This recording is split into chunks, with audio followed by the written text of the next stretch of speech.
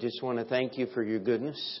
I want to take some time and make sure that we just remember that you are working in our lives. Lord, we thank you for each testimony tonight. Lord, we thank you for all the things you do that we're just so callous that we're not even thinking about.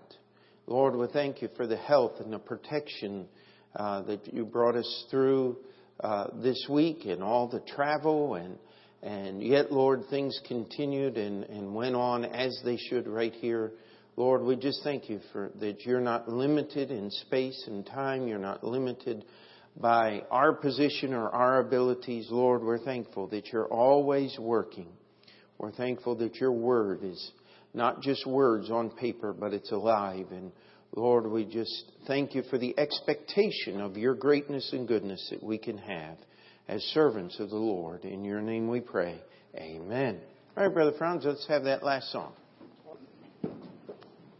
Have you go to your class tonight? And the rest of us, let's turn to the book of Luke, chapter 17. Luke, chapter 17. And if you've been around here very long, this is a familiar passage of Scripture. And just wanted to take a break from the series and just cover a few things, maybe the next several weeks. And but in Luke chapter 17 and verse 5, just want to look at one verse and then the context around it, because this should be our plea. And Luke 17 verse 5, and the apostles said unto him, Lord, increase our faith. Now, how many of you echo that sentiment? Lord, increase our faith. I mean, we need more faith. That is the answer. I don't care what the question is. Sometimes I get accused when I'm talking with people and they're saying, but Pastor, you're not listening to me. Well, here's the problem, is you're telling me more about you. I don't need to know more about you. You need to know more about Jesus. That is the answer. But see, you don't understand me. No. The Bible already has you pegged, my friend. There is nothing left to imagination. The Bible has the answers. The problem is we need faith. And before we get into the answer to this question, I'd like to get into the reason why the disciples asked this thing of Jesus. And let's just start in verse 1 of chapter 17. Then said he unto his disciples, it is impossible, but that offenses will come. But woe unto him through whom they come. It were better for him that a millstone were hanged about his neck, and he cast into the sea, than that he should offend one of these little ones. Take heed to yourselves. If thy brother trespass against thee, rebuke him. And if he repent, forgive him. And if he trespass against thee 7 times in a day, and 7 times in a day turn again to thee, saying, I repent, thou shalt forgive him. Now, this is what Jesus said faith ought to do. Now, let me ask you a question. How many of you have had trouble or issues putting up with another human being since last Sunday? Would you just raise your hand? Good. That means you're alive. If you didn't raise your hand, either you just hibernated in your apartment all week and didn't see or talk to anybody, or you're just such a wonderful person we won't know what to do with you. Amen? The simple truth of the matter is we face problems every day in every way. And guess what? I've got some encouraging news for you. It's going to happen again this week. And the week after, and until Jesus comes. And how we deal with these things. You see, if we have faith in God, if we are truly servants of the Lord Jesus Christ, should not our response be different than someone who is not saved, who is not a servant of Christ, who does not have the Holy Spirit of God living in them, should not our response be different?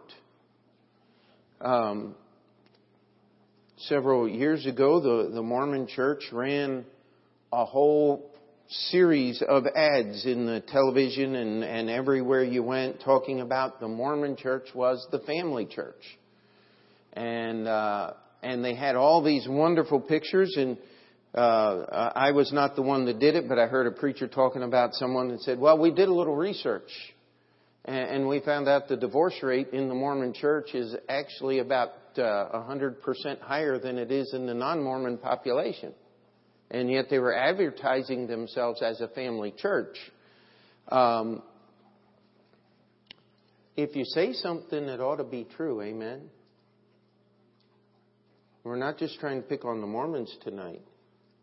But what we're trying to do is, Jesus says, listen, if your faith in God is real, it is going to manifest itself in how you have a relationship with other people, especially other people who name the name of Jesus, who are Christians.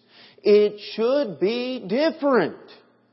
And I don't know if you've ever had this happen, but Jesus said, if thy brother offend thee, trespass against thee 7 times in a day, and 7 times in a day turn again to thee saying, I repent, thou shalt question his veracity, is the first thing that comes into my mind. How about you?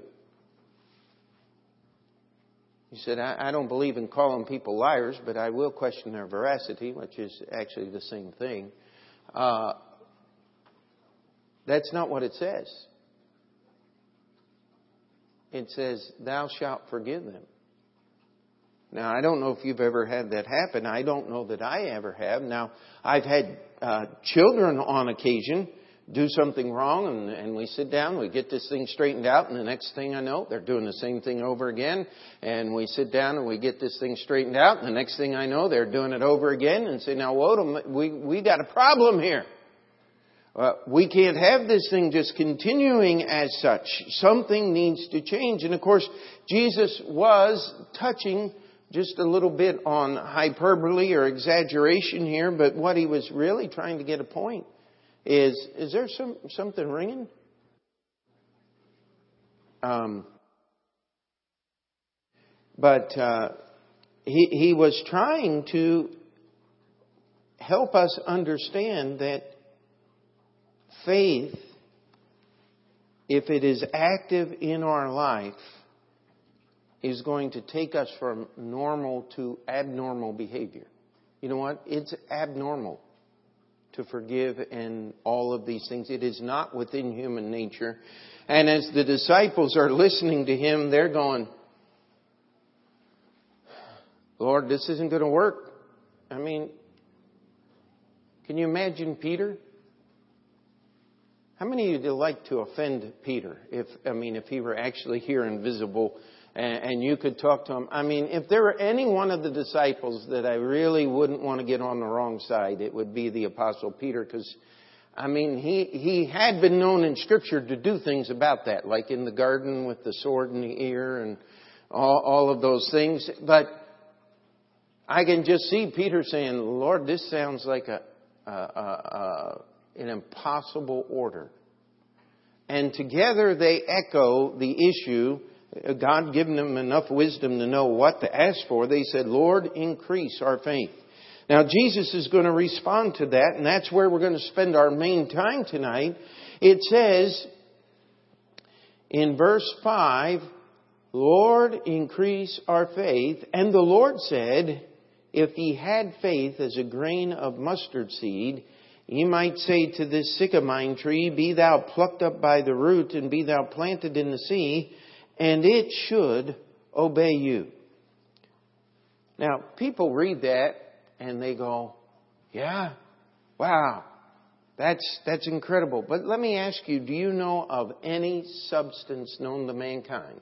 A sycamine tree, they tell us, would grow upwards of 70 feet tall. It would be as big as any of the big trees on this block here.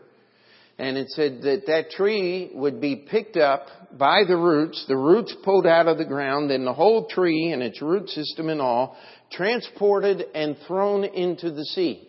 And I just went on Google Maps just to make sure. And if you take Jerusalem to the sea coast, it's just almost 70 kilometers, just a little over 50, right in that 50-mile mark.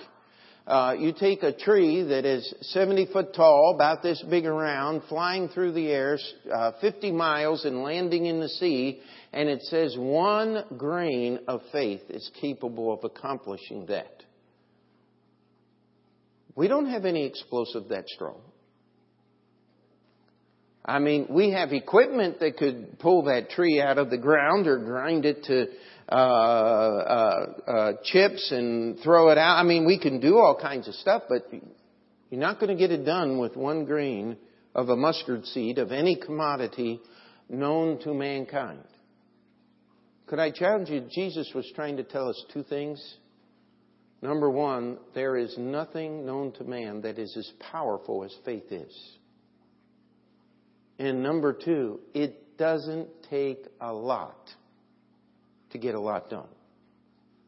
But he started that with the word if. He said, if you had enough faith to be measured in a grain of mustard seed, you could do things that were just absolutely impossible. And by the way, faith in and of itself is not me doing something. Faith is simply believing this word enough to obey it. Do you remember when you got saved? Believe on the Lord Jesus Christ. For whosoever shall call upon the name of the Lord shall be saved. That if thou shalt confess with thy mouth the Lord Jesus, and shalt believe in thine heart that God hath raised him from the dead, what's it say? Thou shalt be saved. You know, there's people that have believed those things all their life. And yet they never called upon Jesus to ask him to save. That's not faith. Faith is completely following the Word of God. And Jesus said, if you had just this little teeniest bit of faith,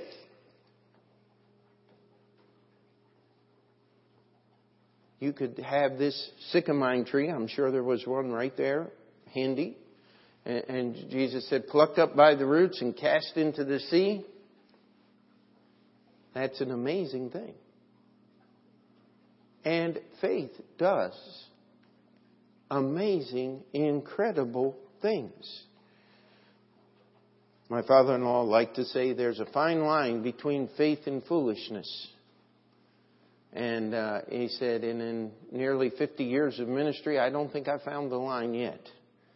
And meaning that what some people consider foolish is actually just being faithful to the Word of God. You know what the world tells us? The nice guy finishes last. Isn't that what the world tells us? And yet, here's what Jesus said. If you have faith, if your faith is working,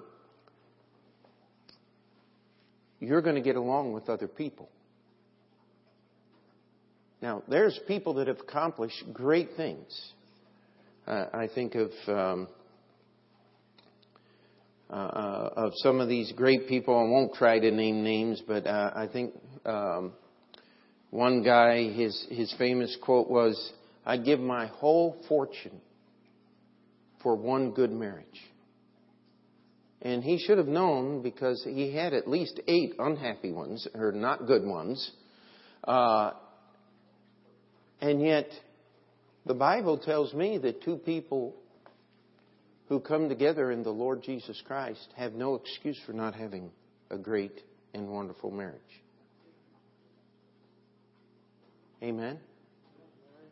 I mean, there are things that you cannot buy. There are things that you can accomplish without faith, yes, and there are great things that can be accomplished. But if you want what is truly incredible, what is truly beyond value, you're going to have faith. And you're going to have to get some more of it. And Jesus said, listen, You don't need a lot. But the problem is, you don't have any. You know how your faith gets tested? That's when something bad happens. That's normally when our faith gets tested, isn't it? I mean, it's easy to believe God when everything is going just the way we are. Read the book of Job. I mean, it was easy for Job to believe in God when he was the richest man in the East and all of his kids were seated at the table around him and everything was going good and everybody listened to Job and everybody wanted to know what Job had to say, and then all of a sudden it was all gone. But we read the book of Job and we find out that Job said, "Though he slay me, yet will I trust in him." And if you want a theme to the book of Job, it's simply let God be God. Because God will do what He wants. It's best to get out of His way. And that's why Job was rebuked at the end of the book, because he kind of just got in the way of God doing the things that God wanted to do in that book. And Job finally got it all right, and God blessed Job and restored him. And somebody said, why? You know, some of that I can't answer. I don't know anybody that can. Some of it was just slap down the devil a little bit. He said, "Have you considered my servant Job?" And the devil gave all these excuses and said, Job's going to fail and Job's going to quit. And you know what? Job had faith. He didn't quit. And so often, that's what God is asking for us. And He says, you don't need a lot of faith. And then He gives us an example, and we need to go through this. He says, but which of you, verse 7, but which of you having a servant, plowing or feeding cattle, will say unto him by and by when he is come from the field, go and sit down to meat, and will not rather say unto him, make ready wherewith I may sup, and gird thyself and serve me till I have eaten and drunken, and afterward thou shalt eat and drink. And we're just going to stop there. And, you know, this idea of a servant is really foreign to American culture. We don't have servants. There has not been such a thing as servants since they had people in the 1920s and all of that called servants, but they really weren't. They were employees. This servant was someone that was a slave, some that was owned.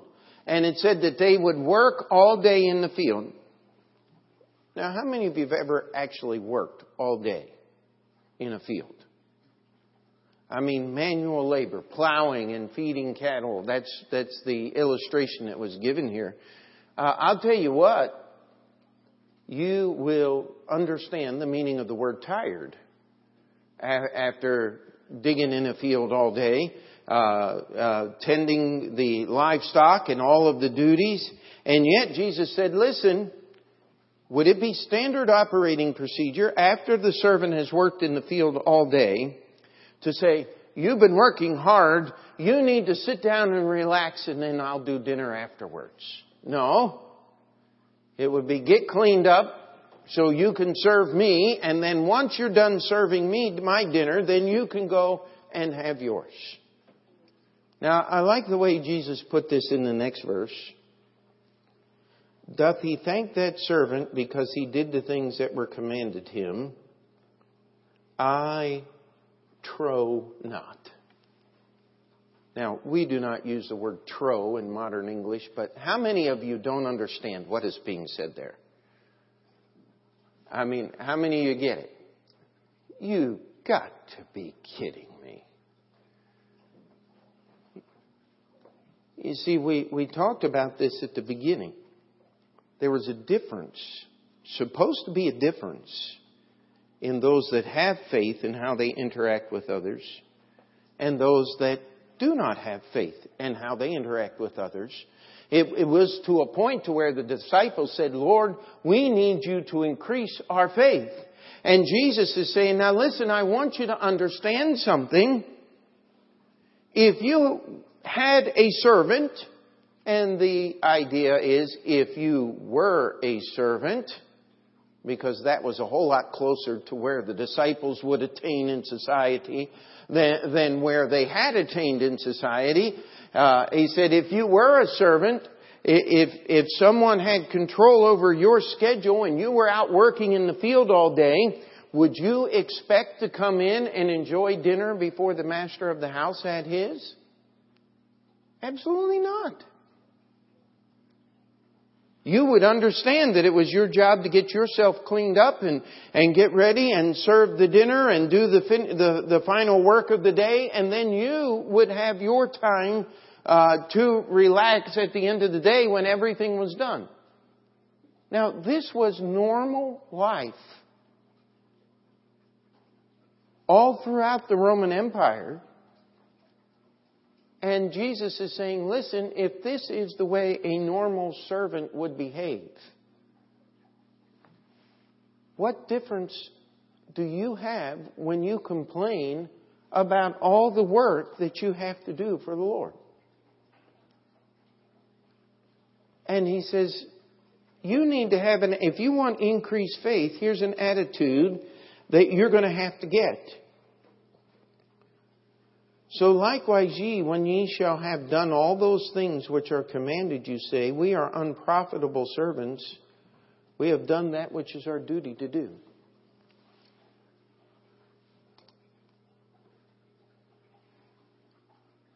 If we want increased faith, you know what? There are people who are not saved, who for all practical purposes, as far as we understand, they don't want to be saved. They don't want to be born again the Bible way because their religion does not include that as part. But I'll tell you what, they show up every time they're supposed to show up at their meeting place they call a church. We have a tendency to really pat ourselves on the back when we just make services. But let me tell you, people make services all over the place. In fact, I remember one time driving down the New York State Thruway, and it was cold. I think we were coming back from the men's meeting in Montreal, and we pulled into a rest area to get coffee and things, and there in the parking lot was blowing snow.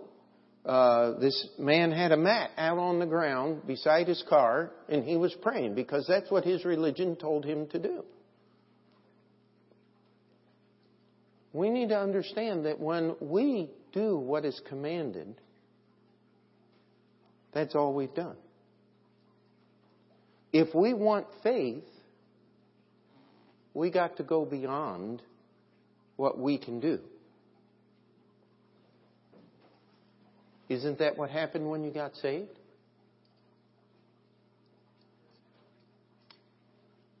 You see, there's a great distance between us and God. Amen? In fact, that distance is so far that it is not possible for anything that I do to bring me closer to God or close enough to God to deserve His mercy and His love. God has to move toward me.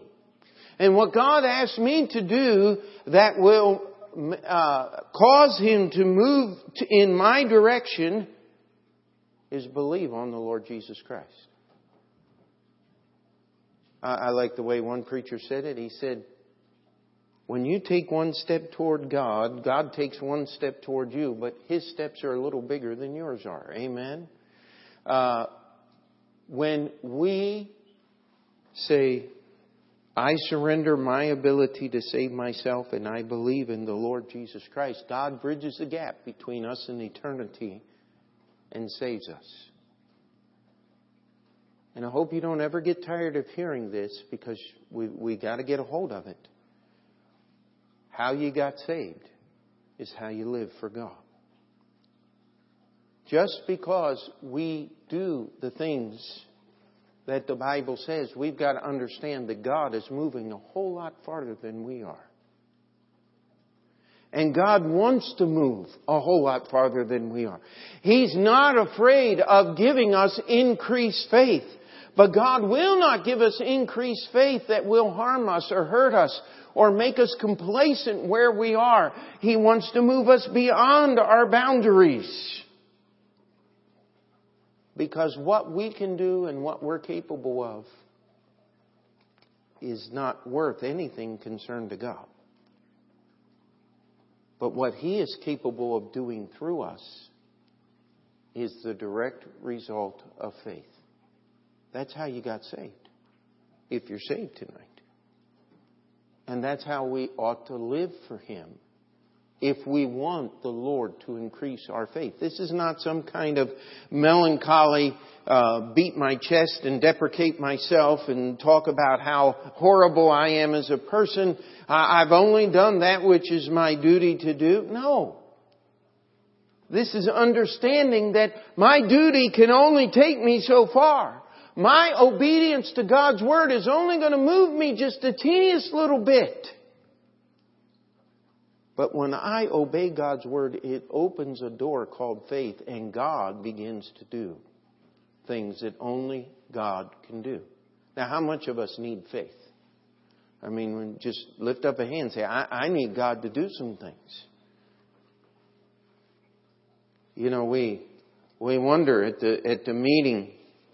I was there, and all of a sudden a man came up and shook hands with me. I talked a little bit about Brother Luke Harrigan this morning, and Brother Luke and I have been friends. I mean, we're just kind of hit and miss. I probably haven't seen him in 10 years.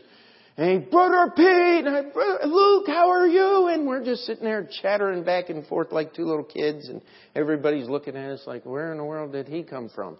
And nearly 20 years. He's been just chipping it out, one little soul at a time there at a Haitian church in Miami, Florida. Luke's Haitian. Grew up in a missionary's home. They adopted him, he and his brothers, and literally raised them up. And they're all preachers serving God today. Tell you what, that missionary got back their investment. I'll tell you that. And Brother Luke got up and gave the testimony. He says, we need $20,000 by January 31st, or we're going to lose the $30,000 we put down. I'll tell you what, that's not a fun place to be. Been there, done that. And so we gave a little bit, and other churches gave a little bit, and it just seemed, brother, those that were there remember it. It just seemed like nothing was happening, and all of a sudden it was $10,000, and all of a sudden it was $15,000, and they're going to do this, and they raised the whole $20,000, over $21,000 was the total they raised for Brother Luke. I think it probably took 10, 12 minutes, maybe. I'll tell you what, I was crying at the end of that one. Brother Luke was standing there on the platform. He just didn't even have any idea what to do when the Lord does that. But struggling down there for just being faithful for 20 years. You know, I'm glad the Lord didn't make us wait that long on this building. But I don't know why the Lord does things differently. It's not the person. Brother Luke is a faithful servant of the Lord. It's the way God chooses to work. And when we get in the way and start trying to tell God how He's going to work, that's how we become faithless.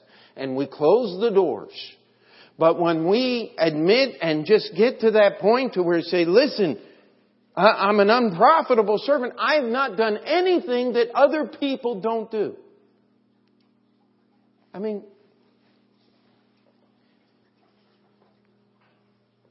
if you understood how much work it takes, stop and think about just anything. I mean, I'm not a big fan of Hollywood. But how much does it take to make one of those big movies?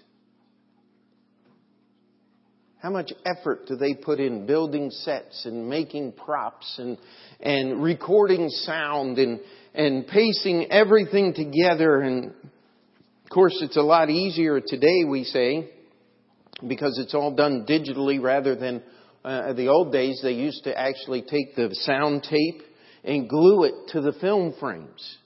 And that's why in some of those old movies, the mouth's moving like this and the sound is half a second behind. Is because somebody was a little careless there. But they do so many more things. I mean, in the old movies, you had 2 or 3 tracks of sound, maybe 4 at the most. Now they've got hundreds, all compressed in. It's all put in. How much effort does it take? And yet, let me tell you something. The world is willing to put the time in to make a movie about Spider-Man. I'm sorry if you're a Spider-Man fan, but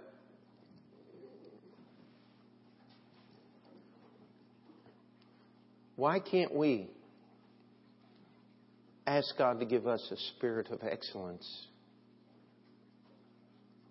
And I'll tell you, that only happens when you get past yourself. That's what this passage is talking about. When we stop being content or stop looking for praise, when we stop asking God to reward us for doing the very same things everybody else does. You see, it's when we get our eyes off of what we do and put them only on the Lord Jesus Christ, then we understand that no matter what we accomplish, it's nothing in His sight because He's God. And we bow our will and our mind and our intentions and our heart. That's when the door of faith gets opened up and we get more faith. Remember, just a grain of a mustard seed can remove a 70-foot tree, transport it over 50 miles and stick it in the sea. That's what Jesus said right there. He's trying to illustrate to us how powerful faith is. And don't be worried. Mark chapter 10, Jesus said, "Whosoever shall give to drink unto one of these little ones a cup of cold water only in the name of a disciple, verily I say unto you, he shall in no wise lose his reward." There is a world of service to Jesus Christ. And it's one of the things I'm trying to instill in Stephen as I got him as the janitor of the church here. He said, you got to understand, just because the building is clean does not mean you've done your job. There is a whole world of excellence that you can seek if you're willing to put your heart and mind into it. Well, you're not satisfied with anything I do. No, that's not the point at all. I want you to move past the ordinary. Because God wants us to. God wants each one of us to refuse to be satisfied, to refuse to allow what we can accomplish to be the end of our accomplishment. It's only when we say we are unprofitable servants, we've done that which is our duty to do. God, we need the miracle. You know the reason God doesn't do miracles today so often is because we do them for Him.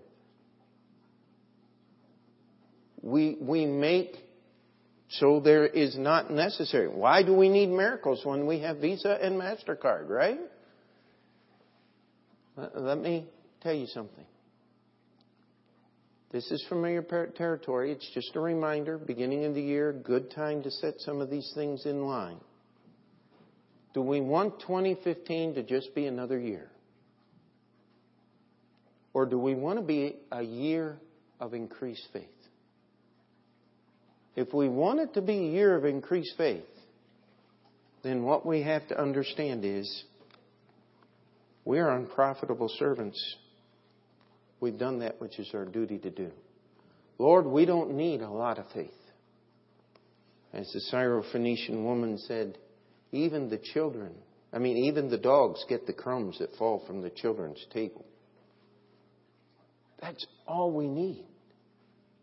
And yet God does not want to treat us like that. But He cannot give us the goodness of His bounties until we get past ourselves. Until we stop expecting it. And all God's people said. Dear Heavenly Father, I ask that you would increase our faith. And I do understand that when I pray that prayer, we are asking to be made uncomfortable as a church. Because that's the only way this happens. Lord, we need more faith. We need our faith to be increased if we're going to see you work in our midst. And Lord, we ask that this would be a theme for our church this year. And Lord, that our people would grasp and each one of us would understand. This is not some introspective, melancholy, beat yourself up thing. This is an expectation of the greatness and goodness and the bountiful riches that belong only to God, to be expended upon our behalf that we may be His servants.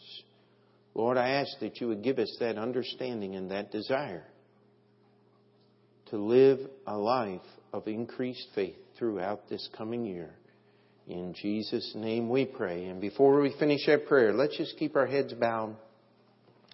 If you want to just slip out of your seat and spend a little time at the altar, you may.